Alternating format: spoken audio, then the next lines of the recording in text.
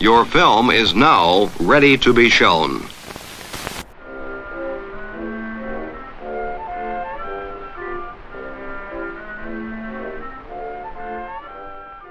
Good morning. I'm Justin Hendricks, editor of Tech Policy Press, a nonprofit media and community venture intended to provoke new ideas, debate, and discussion at the intersection of technology and democracy.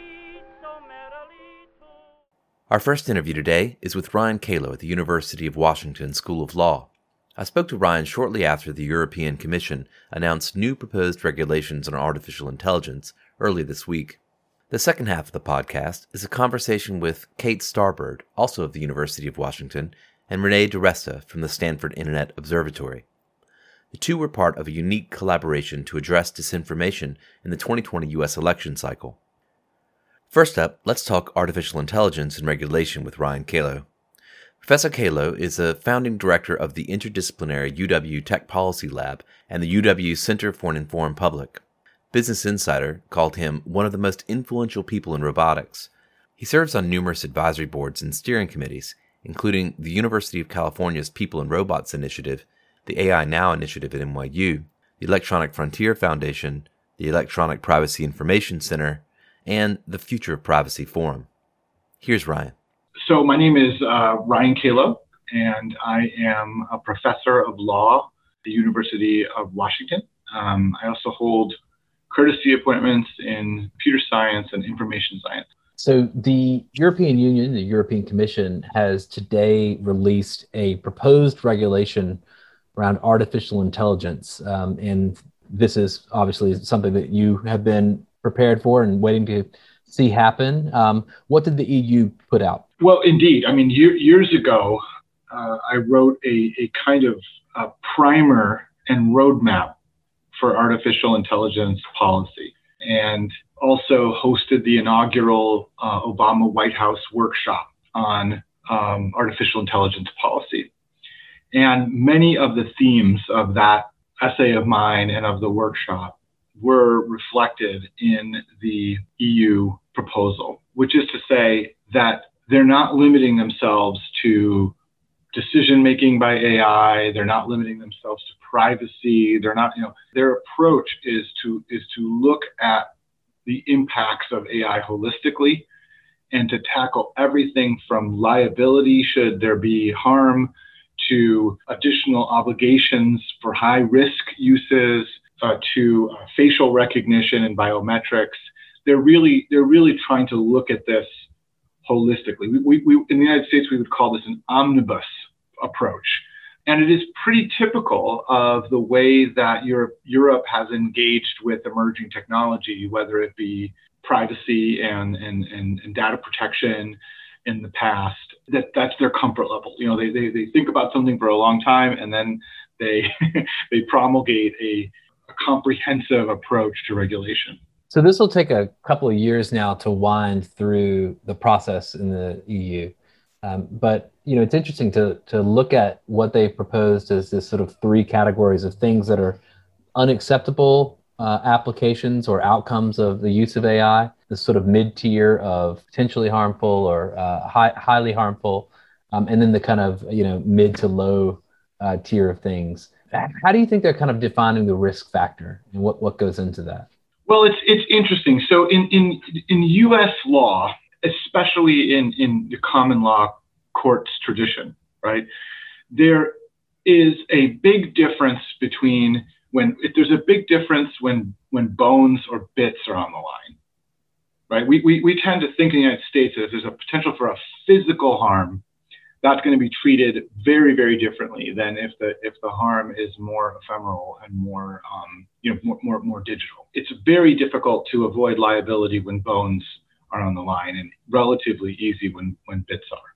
Whereas the European approach expressly prohibits a number of digital harms, right? Overtly digital harms. In fact, that is precisely what they're putting into that category that's such a high risk that you can't do it, right? And that's really fascinating to me. And so those are things like manipulating people based on their vulnerabilities, or engaging in indiscriminate surveillance, or using a kind of general purpose scoring system like China has been reported to use, and so on.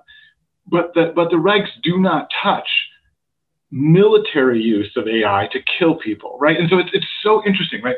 And then if you go down to high risk systems, now all of a sudden it's a mixture of physical infrastructure, the capacity to do serious violence to infrastructure, the capacity to hurt people physically, and a bunch of other things that are about, biometric identification and the like.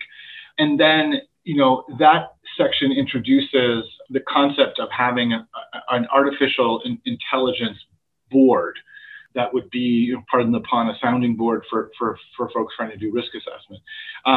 So you have like stuff you can't do, which is digital harms, interestingly, right? Fundamental rights, digital harms, stuff that when you do it, you need to be particularly mindful and seemingly, get feedback from the European regulatory apparatus. And then there's everything else, and there's a bunch of requirements around everything else having to do with risk assessment and document keeping and so on. So as you can see, it is a taxonomy that makes a certain amount of has a certain internal logic, but it does not graft on neatly to the way that the American legal system works. And so I see also there are these transparency obligations around data, around systems that interact with people or that detect emotions or interpret social categories. And Kate Crawford pointed out these interesting obligations around things that generate or manipulate content. So maybe deep fakes or other generative content mechanisms, maybe even voice assistants, things like that would have to be transparently identified as artificial intelligence systems. What else is in here with regard to kind of transparency or things that caught your eye on that front? What will the consumer know if this goes into effect about the systems they're encountering? Yeah, so remember that already in the GDPR, there are any number of transparency requirements, as there are requirements that a human being participate in decision-making under some circumstances, right? So in that way, it's not a significant departure. What I like about the approach is that it seems to reflect a lot of the thinking that the European and American and presumably other jurisdictions, AI ethics and responsibility community have been saying. So for example, there's an attention to the data itself that trains the models.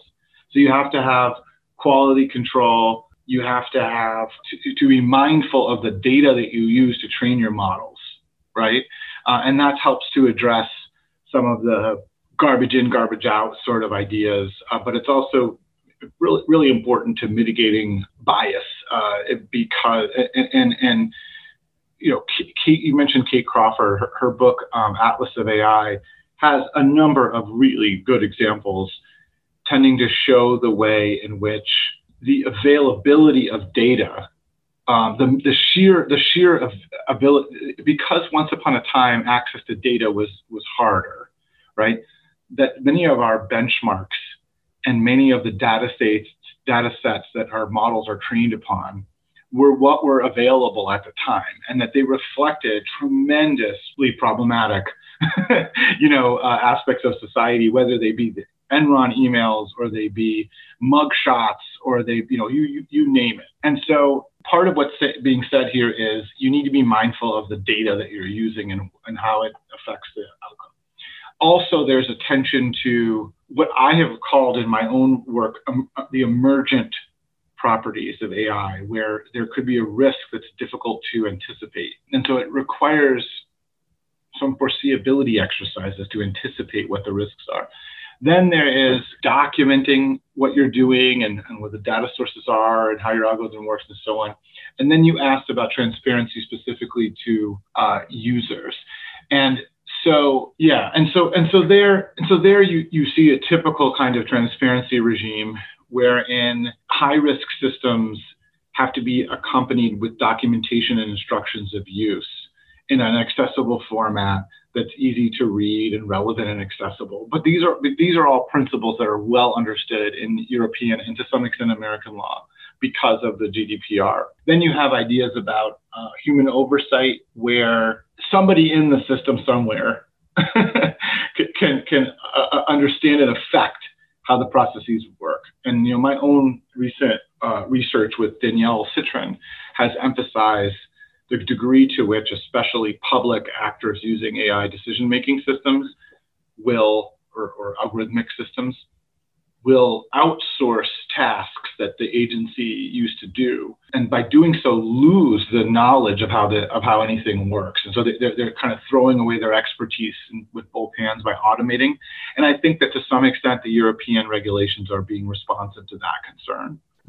You mentioned the fact that this does not create many or any restraints on military applications of artificial intelligence. Others have pointed out that it seems to go soft on some of the worst case surveillance or use by law enforcement applications.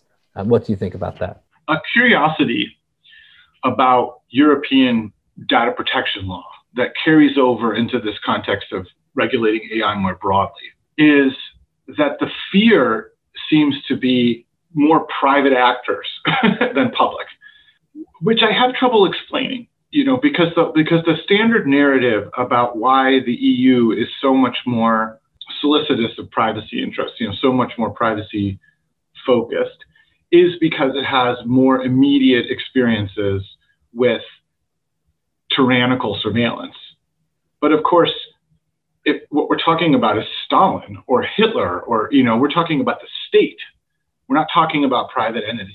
And yet that fear about fundamental rights and privacy has led to the generation of rules that primarily affect private conduct. Now, again, it is truly omnibus. And so there are, of course, European laws that limit the state. I don't mean to suggest that they're not, but the focus tends to be on what private people are doing. However, in this particular measure, you do see certain attention being paid to indiscriminate surveillance, and they don't exempt the state, right? A lot of them. So, for example, the scope of the rules applies to providers of AI, and users of AI, but it also applies to EU institutions, offices, bodies, and agencies. The issue is that there has been a practice among some of the member states in Europe.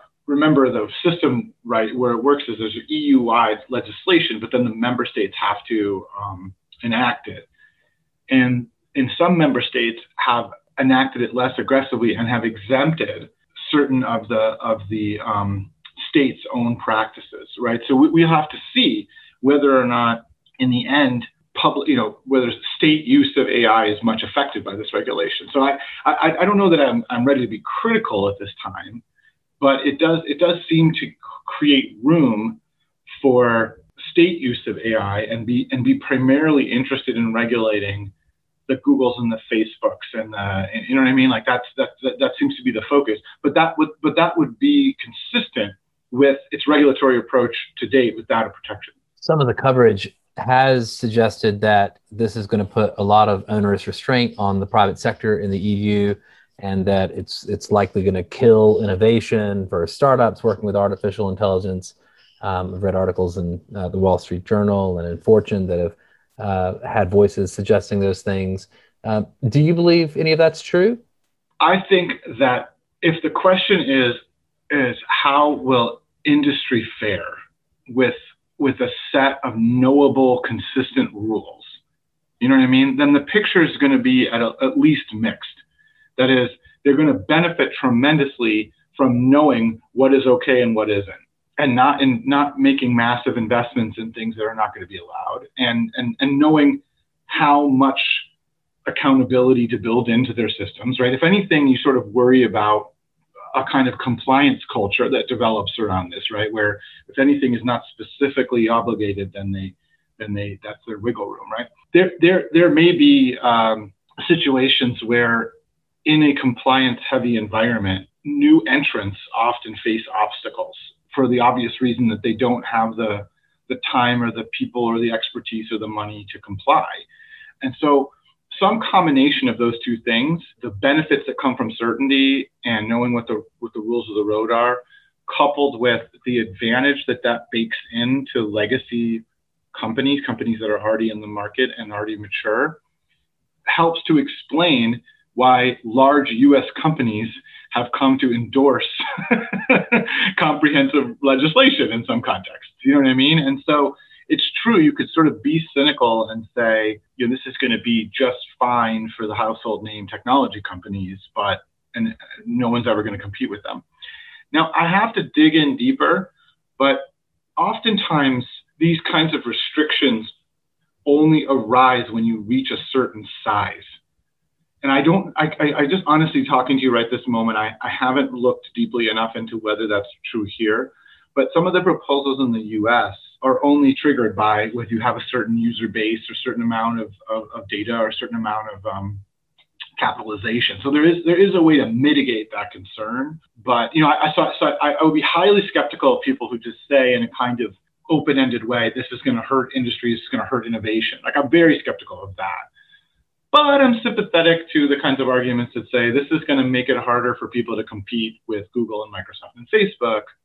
And I'm also sympathetic to the people that will argue, if they haven't already, because they've argued this about GDPR, that if Europe is selective in its enforcement, then this could wind up being an anti-competitive measure in the sense that if Europe is imposing these obligations on American companies, but letting European companies get a pass, right, that could be an issue too. And people have made that claim about European privacy law in the past. So it's a good place to switch our attention to the US and in particular to the Federal Trade Commission, which this week published a blog post on aiming for truth, fairness, and equity in your company's use of AI, which follows signals from the acting FTC chair, Rebecca Kelly Slaughter, who seems to be much more interested in pursuing AI-related enforcement priorities in the coming years. Tell us what excited you? Because I reached out to you after I saw you sort of enthusiastically tweeting about this blog post. What excited you about it? At one level, you look at a blog post from the FTC, and you just say to yourself, okay, here the FTC is telling you that, gosh, you shouldn't sell racist algorithms, or you ought to take this and that into account. It's a blog post. It's written not by the commissioner, not by the chairwoman or the acting chairwoman, but by a staff attorney. And you might say to yourself, like, so what? But actually, it's a huge deal. It's a huge deal, and it matters, especially that it was a rank and file staff attorney, albeit a very sophisticated, longstanding privacy attorney at the FTC, because they don't write things, public-facing things, willy-nilly. They only do it. They've gotten the sign-off because it would be career-ending to go rogue, right? And so to see a staff attorney at the Federal Trade Commission say things like, hey, we have this unfair and deception authority under the FTC Act, and it would apply. Not it might apply, it would apply to things like selling racist algorithms, or algorithms that have, I have to look at the blog post itself again to see exactly how she framed it. Very specific language about the kinds of things that would violate the FTC Act, talking about exaggerating the ability of AI to do what it says. Because, one of my pet peeves has been, and gosh, I've talked to the chairwoman about this in the past, but one of my pet peeves has been the way in which, if you fudge anything in like the dietary supplement world or something like that, like if you make a false claim or an unsupported claim in many different contexts, you could find yourself on the receiving end of an investigation and enforcement by the FTC for misleading consumers, and that's the deception component of it. But people make outlandish claims about the power of AI, and so this is a shot across the bow. Just to say you can't make outlandish, unsupported claims about your AI, that is a big deal, because if they started to bring cases like they do in unfair and deceptive advertising against AI, like, wow, that would just change the whole marketplace, because you couldn't just make up stuff about how AI works all the time. So to say, racist algorithms, selling racist algorithms lying about or exaggerating how much AI, can do, that all these things, that the FTC is paying attention to them and that they consider them to be unfair and deceptive practices, that's a big deal. Every in-house counsel at these companies, every outside counsel that they use are paying attention to that. It's hard to explain because it looks like it's just a random blog post by a staff attorney about a topic, and especially if you couple it, as you did, Justin, just now, with the kinds of claims that the commissioners themselves are making, who, by the way, under a Biden administration, an independent commission like the FTC can have 3 of 5 be progressives. And so you've got Lena Khan coming in, you have the chairwoman making statements about scrutinizing AI, you have other, and you also have, conservative members who recognize that there are real harms here. I think that my conversation with one of the conservative appointees, whom I've known for a long time because we went to school together, suggested to me that he also was taking this thing sort of really seriously. So if you combine those things together, this blog post is a big deal. So there are 3 laws mentioned specifically. There's Section 5 of the FTC Act, which prohibits unfair or deceptive practices.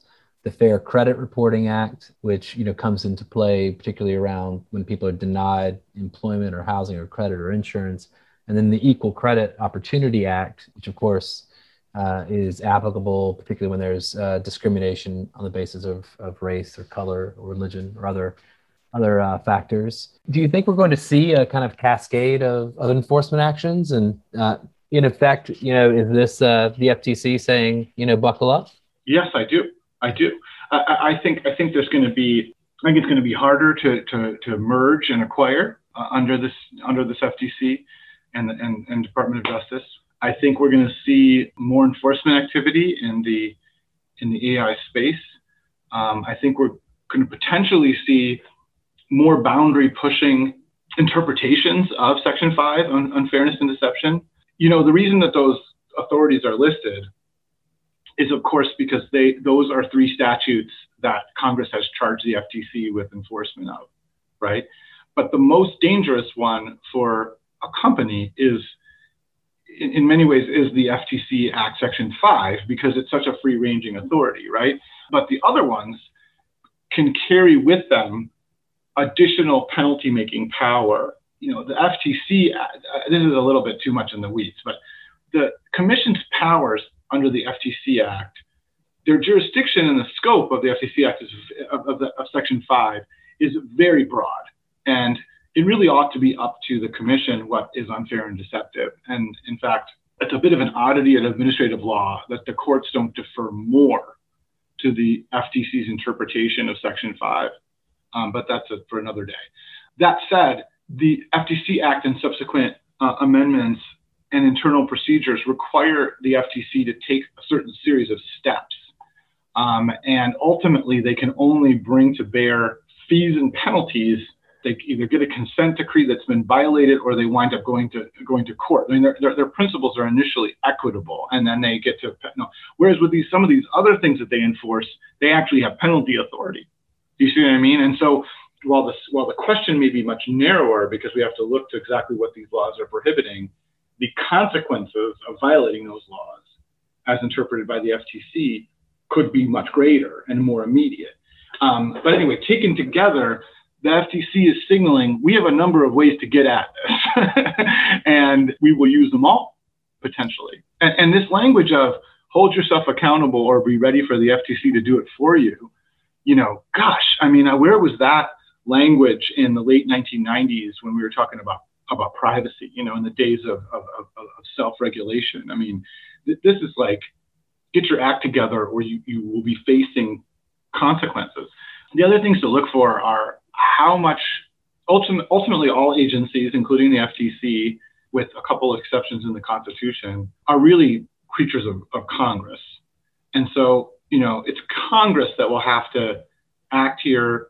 The FTC could do a lot more if it knew for certain that it had, the legislative wins at its sails. So Congress could give the FTC more budget, let them hire more people. I think Congress can and should undo the 1990s Gingrich era cost-benefit analysis that has been tacked onto the unfairness prong of the FTC Act. I know that's a little bit sort of wonky, but the basic idea is that once upon a time, the FTC was able to make unfairness determinations on the basis of kind of moral principles and public policy, and say something was unfair because it violated public policy or was immoral. And that was the original understanding of unfair. The word unfair obviously means not fair, right? It's moral, it's normative. But then a perception that they were overdoing it or putting too much pressure on industry led to initially a self-limitation by the agency where it declared that it would do a cost-benefit analysis before bringing unfairness, and that public policy purely could not be a basis for unfairness authority. And later that was codified, which someone on Twitter reminded me of. I had actually forgotten that, but it was codified by Congress in the 1990s during the Gingrich years. We could undo that, Congress could undo that, and undoing that would embolden the agency to be much more assertive and aggressive about what constitutes unfairness, right? And so there's the political will within the commission. There is the capacity because of the different acts that they're in charge of enforcing. But a perfect storm, right, would involve some signal from Congress that they want the commission to do more. And we got that signal in some ways through the Senate Commerce hearing the other day, which was avowedly about COVID scams, but really dramatized how interested Congress is in the FTC taking a more active role to protect consumers. So more of that that's the perfect storm right there. Last question for you. Clearly you're enthusiastic about the FTC being more aggressive. Do you think the US needs a proposed regulation similar to what the EU has just put forward? Or does the U.S. have all the pieces it needs to take action on these issues? The U.S. does not have all the pieces it needs, but nor do I think there's going to be the appetite for the kind of comprehensive regulation we see in Europe. I referenced at the outset, an AI policy roadmap that I wrote years ago. And in it, I talked about some of the ways that U.S. law is outdated in light of AI. The standard law and technology move is to talk about the new affordances of an emerging technology and what assumptions of law and policy no longer obtain. And there are a number of them. For example, it seems to me that often the way that companies are held accountable for disparate impacts of their technologies on racial or racialized groups, or the way that safety problems or even like the emission scandal, like avoidance of regulation problems, the way these things emerge is because there are more impartial researchers out there who are looking into the practices. So they're journalists, or they are researchers in the academy, or they are nonprofits, and they all have their motivations and they all have their vantage points. But these are third parties who are kicking the tires on systems and saying these are unsafe, these are racist, or have a racist impact, and so on. And so one of the things that U.S. law needs to do is to make absolutely clear that kind of investigatory technical work is protected and cannot be the basis of a cease and desist letter or a lawsuit under the Computer Fraud and Abuse Act, for example. That's just one concrete example. I could give you 7 more. There are ways in which U.S. law needs to change in light of AI and in light of that would improve the ecosystem. But I cannot imagine that we would have the appetite for something like what Europe did. I mean, or purports or will do or intends to do. It's just not in our DNA here, in a way, Well, we'll have 2 separate experiments going on with how AI develops as a technology and how it interacts with society. Ryan Calo, thank you very much. Thank you so much, Justin.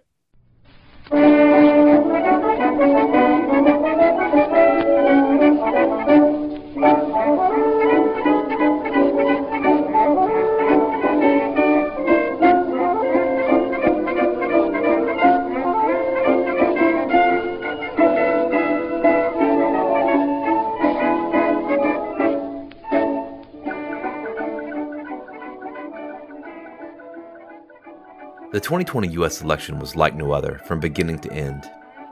Ahead of the vote, the Stanford Internet Observatory, the University of Washington Center for an Informed Public, the Atlantic Council's Digital Forensics Research Lab, and the disinformation detection firm Graphica teamed up to create the Election Integrity Partnership. With the aim of defending the 2020 election against voting-related disinformation, the partnership sought to bridge the gap between government and civil society and strengthen platform standards for combating election-related misinformation. Kate Starber is an associate professor in the Department of Human-Centered Design and Engineering and director of the Emerging Capacities of Mass Participation Laboratory, and a co-founder of the University of Washington Center for an Informed Public, which formed in 2019 around a shared mission of resisting strategic misinformation, promoting an informed society, and strengthening democratic discourse. Renee DiResta is the research manager at the Stanford Internet Observatory. She investigates the spread of malign narratives across social networks and assists policymakers in understanding and responding to the problem. She's advised Congress, the State Department, and other academic, civic, and business organizations, and has studied disinformation and computational propaganda in the context of pseudoscience conspiracies, terrorism, and state-sponsored information warfare. I spoke to Renee and Kate early this month about how the partnership worked, what they observed during the campaign, the events of January 6th, and what must be done to confront disinformation going forward. A lot of the fraud claims that you all were both dealing with in 2020, they were seeded long ago. These ideas were seeded long ago. These are narratives that have existed in some cases for decades, and they're just sort of rehashed and reused in many different ways. How would you describe that trajectory and the way that it manifested itself in this particular cycle? And maybe, Kate, I'll start with you. I don't know if I have a perfect answer for this. I guess the way I conceptualize it is there's almost like two forces converged at the same time in this election. And one is like this sort of historical effort in the US, largely on the right, to claim that fraud is widespread in order to motivate voter suppression kinds of laws, voter ID kinds of things, and these things. And this has actually been a strategy that's been happening pretty acutely for a little while, but possibly for longer. And I don't necessarily have the history of that, but my understanding is that this has sort of been a political strategy on the right in the US for some time. And I think that hit up against kind of separate thing that's going on, which is, a disinformation effort. We saw it in 2016, kind of hints of it in 2016, but certainly in 2020 with a top-down disinformation effort in large part perpetrated by the US president himself to claim that voter fraud was happening in a way to sort of insulate himself from a loss the first time, and the second time actually to question the results and to actually try to disrupt the democratic process in the United States. And in 2016, we know it was a little bit supported by Russia. Certainly, we know that their efforts in some of their online, Renee probably knows more about this than I do, but some of their efforts were to push the voter fraud claims before the 2016 election.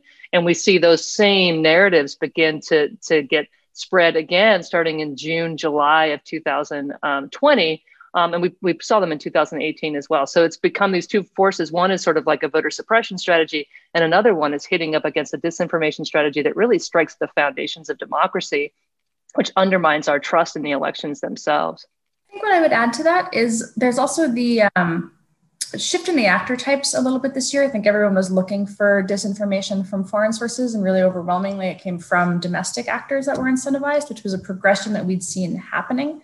It was also, I think, a function of the reaction over that 4-year period between 2016 and 2020 was really to think through what foreign interference looked like, to come up with taxonomies like coordinated and authentic behavior, to come up with moderation structures designed to minimize coordinated inauthentic behavior, and infrastructure within the platforms themselves for detecting it.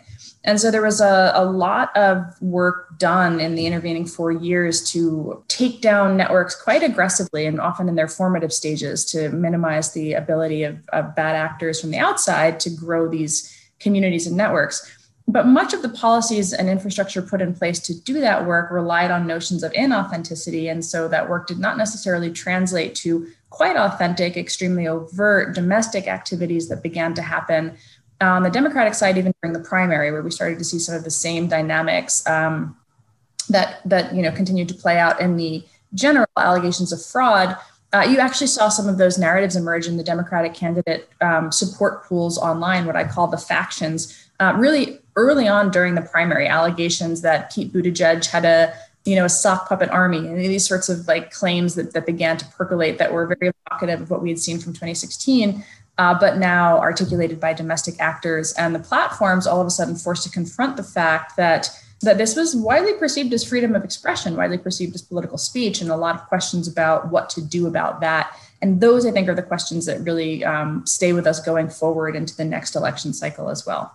Kate, were there specific studies or data or research that you had done that, I don't know, trends that were animating the data that you knew or you had pattern recognition on from prior work? Yeah, so this is an interesting question. I think on the UW side, what we had were a few teams. We actually split up into sub-teams within our own group with methodological experience on analyzing disinformation cascades. Understanding provenance, looking at how things spread, network graphing, temporal graphing, doing some basic, topic modeling, this kind of thing. So we had these and we had contextual knowledge. Each team had at least one contextual expert and some methodological expertise. So we kind of distributed across these teams. And interestingly enough, I think, so we had the background of having done this in other contexts. We had a couple of people that had been working with COVID. We had a couple of people who had even, history in some other contexts with disinformation. And then we had this guy, Mike Caulfield, who's amazing. And he actually had this contextual expertise, having been a political organizer 10 plus years ago and seen these narratives rise up in other elections over and over again. So he was telling us, oh, we're going to see this, we're going to see this, we're going to see affidavits getting filed, we're going to see this. So he was like and he was on my team. I think we're Team C. He was surfacing this stuff. And so we had like an in-house expert on that. But I think when we look across, we had 120 people total across the different projects. And so we had a variety of different kinds of expertise. And we had this ability to monitor in real time, which created this great resource in the moment and in the, and still today, because we had this resource of information gathering of this very ephemeral data in the moment by researchers, and sort of capturing, hundreds of different misinformation, disinformation incidents related to the election. And that was really valuable. And then just some of our own background of having done research in this space and kind of seeing the techniques evolve over this time. As Renee said earlier, I think the most interesting thing is we started out with this idea we'd probably be seeing a lot of like covert action, inauthentic accounts. And what we ended up seeing was like blue check verified accounts, exactly who they say they are, spreading BS constantly. And it looks like, it didn't matter if they believed it or not. Sometimes it looks like they believed the stuff. Other times they're like big, if true, and spreading this stuff. And most of their behavior was just like combing the internet, trying to find examples of voter fraud so they could pass off this exaggerated notion of massive voter fraud. And it didn't just start on election day. It started in June and was really already hot and active by September, with folks very motivated to continue to just highlight every inconsistency or every little error to develop this sort of meta narrative of massive voter fraud. We were also kind of wondering about that question of the relationship between traditional media, social media, and the extent to which false claims on traditional media drove some of that activity as well. And Kate, I know you looked at that stuff specifically. So I don't know if you want to take that question. So pulling from some of our early like pre-election things that we saw, there was good communication out to journalists. And I think a lot of journalists, especially at the national level, they were like, okay, we can't, every time a ballot gets stolen from a mailbox, we don't need to be highlighting this because it's just going to feed into these narratives. But there were a lot of local media that would, cover an event. And sometimes they would just cover it like 3 ballots stolen from a mailbox, but the ballots were found or whatever. And they would cover it in a kind of a straight news way. And then these hyper-partisan media outlets, especially on the right, sometimes on the left, depending on the narrative, if it was related to the USPS, the U.S. Postal Service, the left was claiming the Postal Service was purposefully slowing down the mail-in ballot. So there were some misleading narratives that came in on the left, but most of it was on the right. And these hyper-partisan news outlets would pick up every incident that appeared in a local media outlet and then frame it as intentional Democratic voter fraud, as opposed to some random person stole some mail and it happened to have a ballot in it, which is what really happened. And so we saw this interplay with local media giving sort of a straight news, and then that getting picked up, reframed by hyperpartisan media. And then those hyperpartisan media outlets are pretty small, but then it would percolate up through various influencers into more mainstream cable news or other kinds of news outlets with larger audiences. So we saw this kind of interplay across the media ecosystem, with both sort of top-down narratives sometimes, but a lot of times the narratives would start at the bottom with these kind of random actors and then slowly make its way up through various influencers into, Donald Trump's account or his son's accounts, or into the cable news shows, the nighttime cable news shows. Was that the plan? Do you think that they intended to do it that way? I don't know if someone sits down and says, okay, we're going to do this and we're going to do that. I think it's the dynamics. I think a lot of it is emergent. It relies on these dynamics. There may be some folks in there doing some coordination, like explicit coordination, but a lot of the coordination that I perceive in this space is more implicit, where people kind of following each other and passing things along and watching each other. Maybe there's DMs happening that we can't see. We can assume that's happening, but I don't know if they're like sitting in a room like, this is our strategy. I think it's a little bit more dynamic than that. Renee may have a different opinion though. We used to see back in 2015, 2016, I remember like even in the anti-vaxxer stuff that I worked on, there were Facebook groups called Tweet for Vaccine Freedom, and people would go in there and they would throw their handle in and they would wait for like, this is what you were told to tweet on this day at this time. There was a group that was putting out like YouTube videos with like, here's the memes of the day and here's what you're going to say and here's the content you're going to go for. In the context of the political campaign, there was like, you may have seen coverage of like MAGA 3X or like microchips work, those sort of canonical troll campaigns where it was highly, highly coordinated.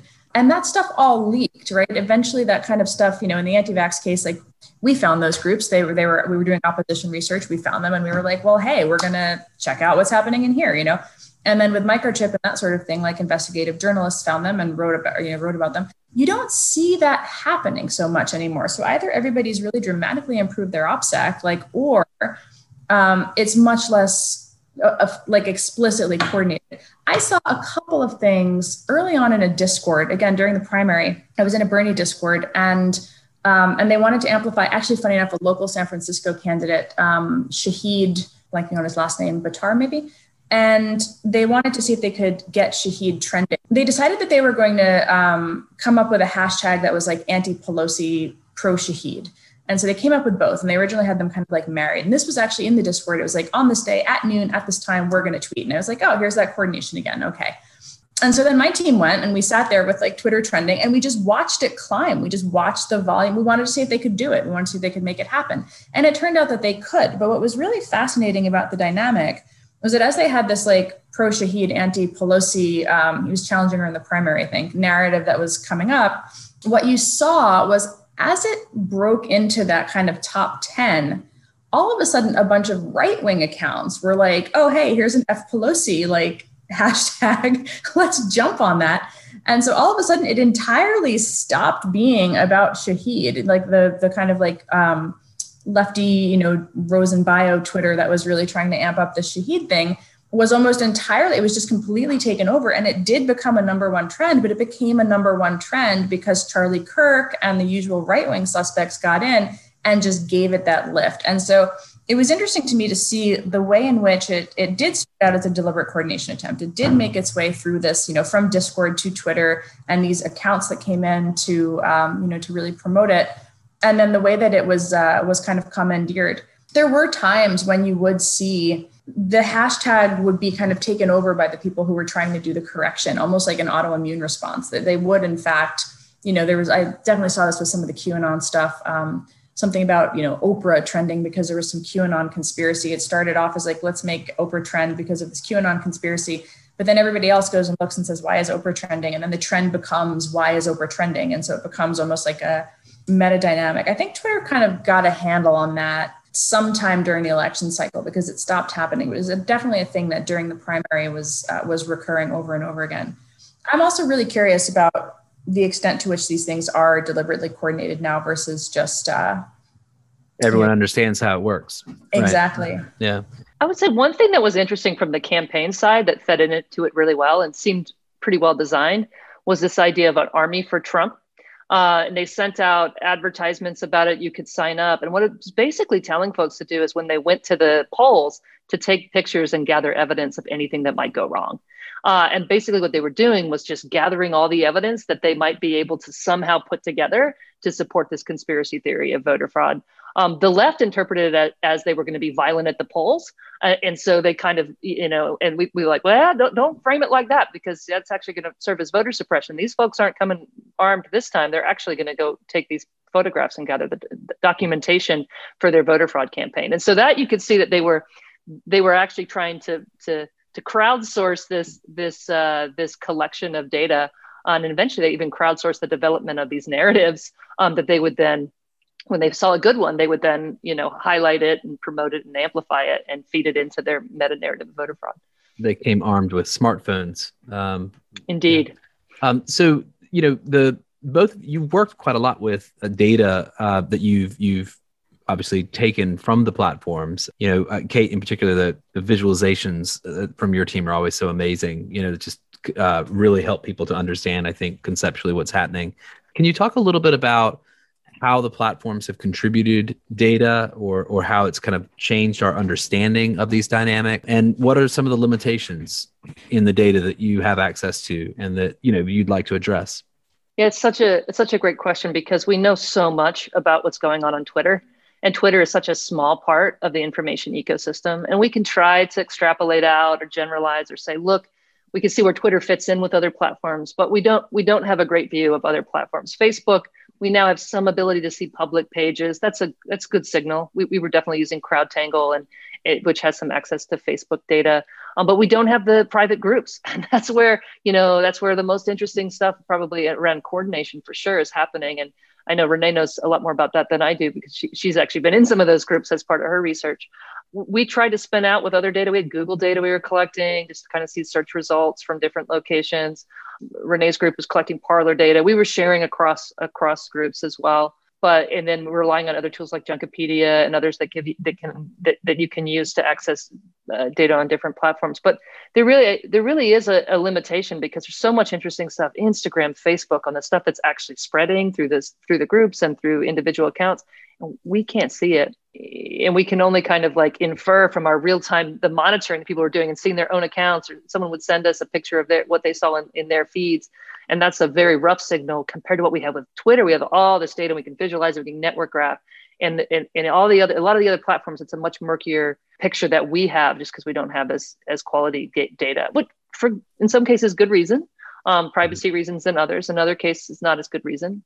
And certainly YouTube, like we can see that YouTube is a huge problem, because you could perceive that from the view of Twitter, but we actually can't really collect on YouTube. Every time we try, we run into a rate limit after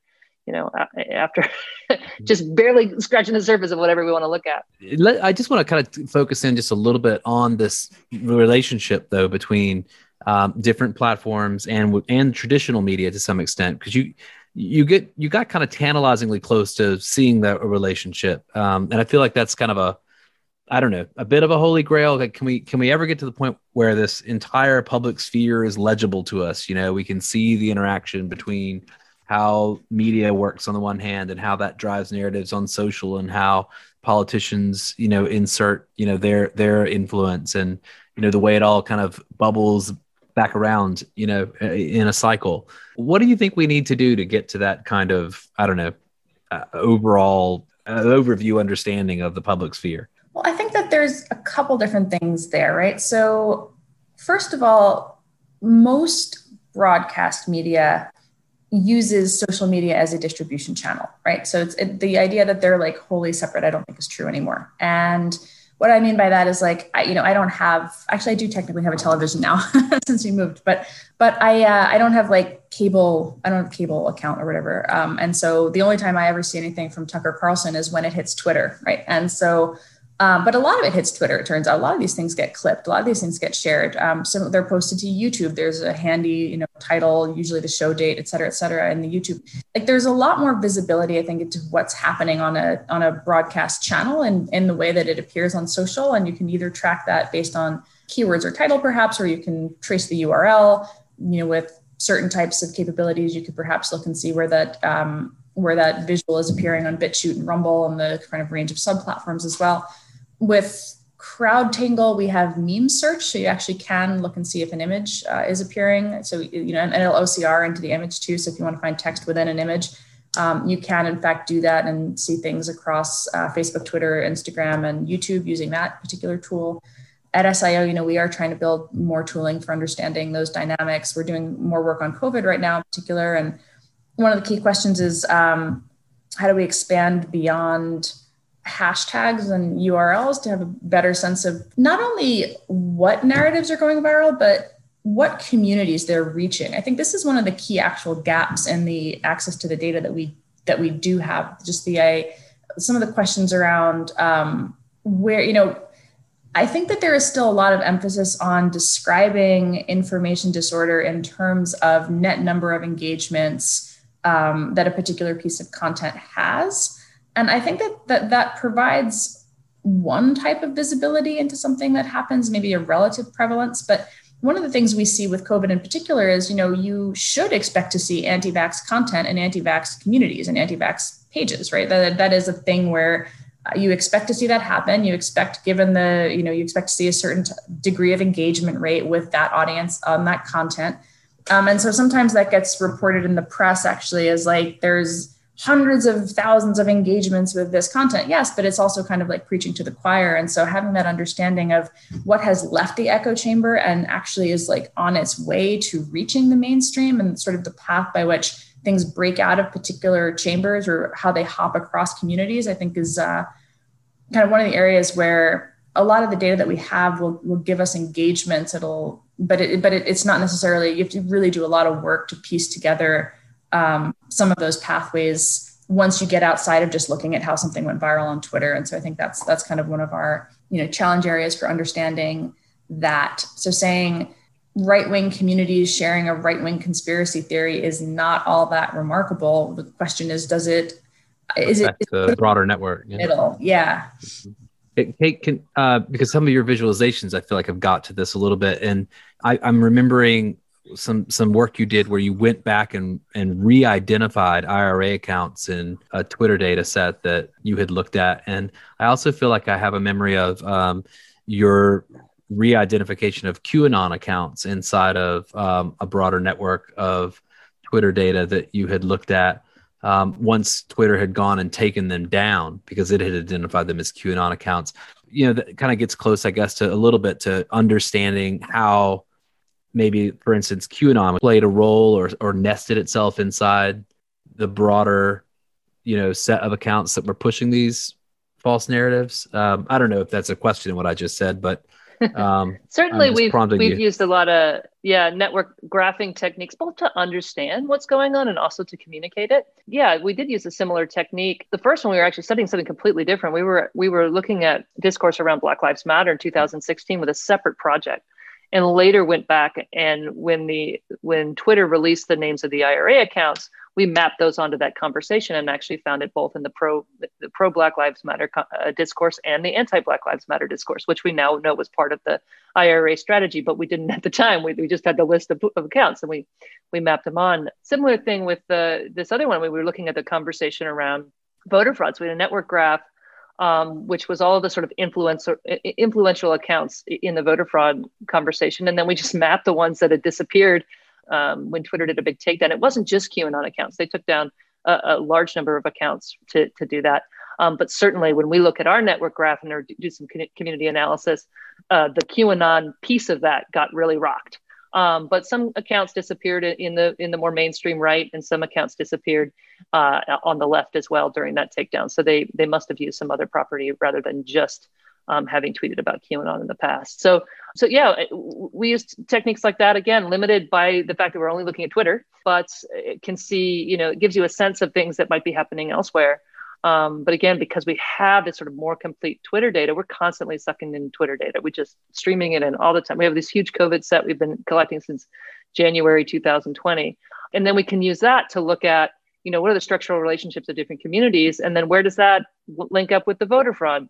The folks talking about voter fraud, or where does that link up with, anti-vax, where are the anti-vax communities within that? And how are they connecting to other communities within the COVID conversation? So we do use those techniques a lot. And I think there's a lot of room for thinking about similar techniques on other platforms based on less good data.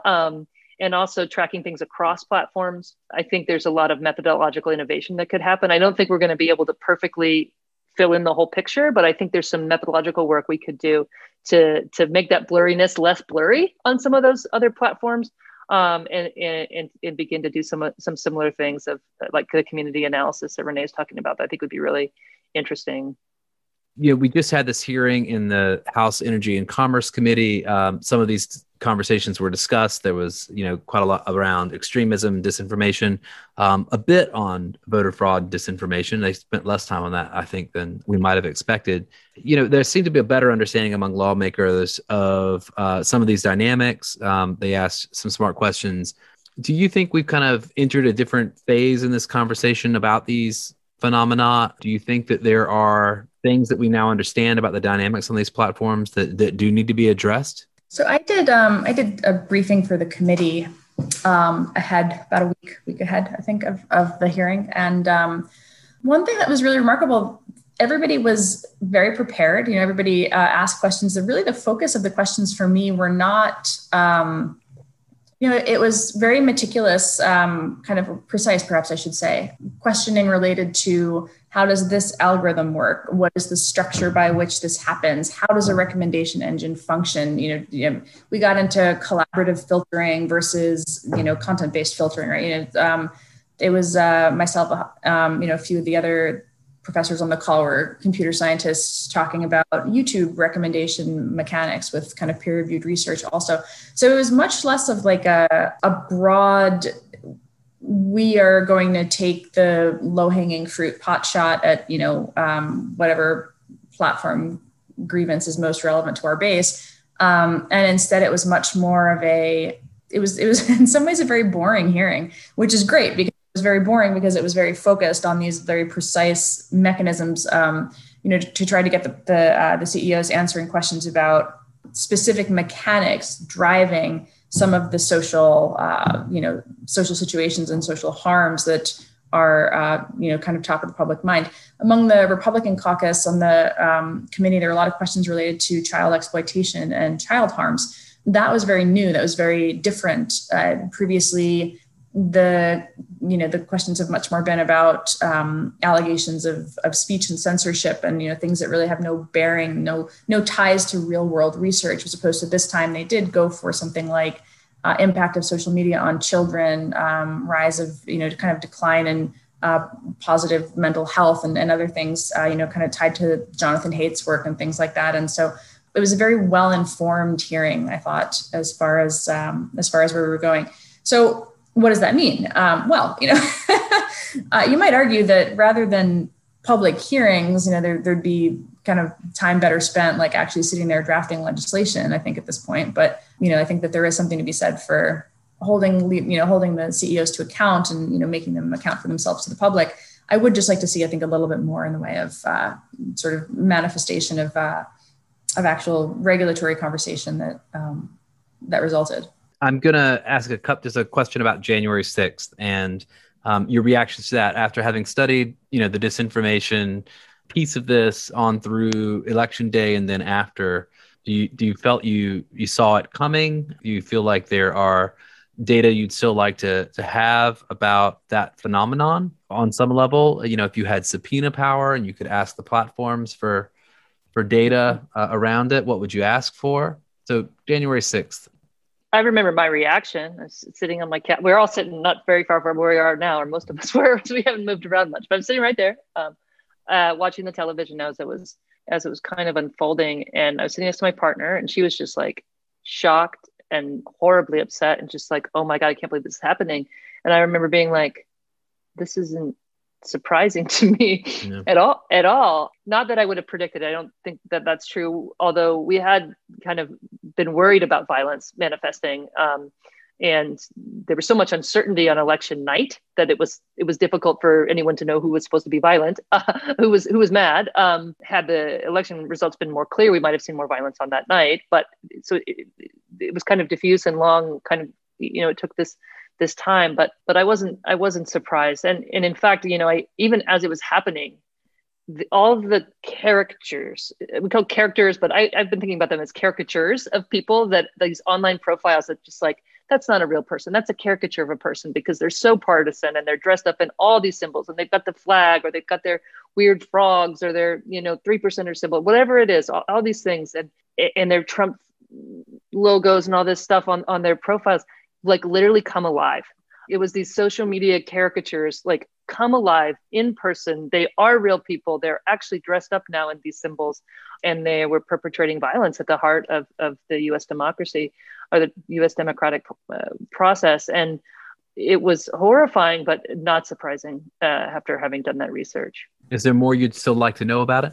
The thing I don't know if Renee would say the same thing. I mean, certainly YouTube data, and just to kind of see some of that. I don't even know what I would want about it because we don't have enough of it to know what would be cool. But the Facebook private groups, and to understand how content was spreading from there to larger populations, and to get a sense of like how many people, and not just starting that day, but we should start to think back over a longer period of time to look at how people have become sort of radicalized and into believing really alternative realities that are grievance-based realities that are able to motivate people to do really frightening things. So our team, we have Parler API, and we've been ingesting on Parler for a while. A little different. You can't really just do a steady stream because of certain, sort of a primitive kind of function. But we had seen a lot of the rhetoric, but there's always that kind of rhetoric, right? And so I think Justin, you and I had, chatted about it in a like a group of, researcher friends, right? And there was a lot of back and forth, like, do we think this is actually going to be violent? And my thought was that it'd look more like the kind of street violence. Like there would be the Antifa versus, Trumpers, there'd be some street conflict, there'd be some like flipped over cars and whatnot, like the kind of stuff that, that we've sadly kind of, seen in many places around, around elections and other issues in the US. I don't think the storming of the Capitol, I don't think was quite so overtly, there's some bravado language around it that was overt on Parler. But again, that kind of stuff, I don't think was really out there in quite the same volume. I had kept the day clear thinking that there would be some skirmishes. Interestingly, there was an anti-vaccine protest that was happening that day too. Like what we kind of joked around about it being like a side stage, like at a music festival, like this is the main event, but then there are these other people over here and they're trying to take advantage of this crowd. And so I was very curious actually about, we had folks on our team were watching the anti-vaccine stream because we were curious to see to what extent they were going to be able to pull in critical mass from the big MAGA protest that was happening related to specifically not getting yourself vaccinated from COVID. So we had that kind of research going on. Which is fascinating because you end up seeing two huge influencers in COVID misinformation, one from the America's Frontline Doctors, who was spreading all sorts of BS in around like July, June, and then the producer from the Plandemic video, which came out in May. Both end up on the property of the Capitol building. Yeah. One is arrested later for having been inside. So it happened the other way. The anti-vaxxers got pulled into the Capitol protest, into the insurrection. Yeah, and you could hear them. They were talking about like, our crowd's pretty thin because it looks like everybody is marching the Capitol right now. So that dynamic definitely did happen. I think the lawyer for Robert F. Kennedy Jr.'s organization was out there live streaming in front of the Capitol. But as the Capitol thing began to pick up, I switched over. I watch Russian state media whenever I want to watch a protest. I watch the Rupley and the RT feeds. Because we have some ongoing work looking at how Russian state media reports on American protests and how that ties into some kind of ways in which they used to do that historically and how that looks today. And so I actually watched a Rupley live stream of the people breaching the building, which was I was thinking like, my God, this journalist is I felt like it was like just unconcealed, like they couldn't believe it was happening. And the other thing that was interesting was the live streamer stayed outside. And during the moment when Trump made his speech, somebody ran up. So there's people like banging on the door. It was the guy with the horns, the QAnon shaman comes running up saying, Trump wants us to leave. He wants us to leave. And there was this debate among the people at the door about like, well, our commander in chief is telling us to leave. And so some of them were really compelled by that. And then there were others who were like, well, fuck Trump, I'm an American and this is my house. And so you could watch. So I'm watching like this Russian state media live stream of like this guy in a QAnon like horns conveying, it was absolutely surreal. And I thought like, man, we're really, really in some trouble here. I don't think anybody predicted like that dynamic was going to take shape. As far as the more information, though, the private groups dynamic is really interesting. Something that happened just over the last 48 hours was I've been in a private group for a long time with a number of public health experts who just kind of communicate with each other, and they're talking about the vaccines. And they share in quite frequently URLs from anti-vaccine sites into this private group, just sharing URLs for situational awareness. And the group got a ding from the Facebook overseers basically saying like, you guys are, all posts have to be approved through this day. And you've been sharing too much, bad COVID information into this group and so on and so forth. And so, and this is secret. This is a secret group. This isn't even private. No one can find this. This is just a secret group, which means that there is some AI moderator somewhere who is trying to get a handle on what's happening in the private and secret groups. For us, like it's a false positive, unfortunately, but I don't know what that means for the advocacy community in there. But it really did make me think about what that kind of visibility into those spaces looks like, and how the platforms are actioning on it now in ways that they probably were not before the 6th. Thank you so much. Thanks for having us on.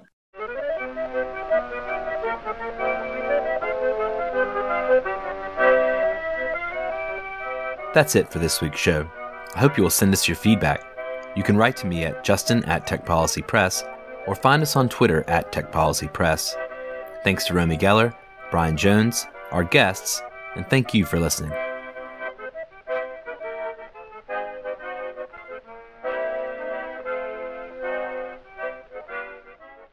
Tech Policy Press.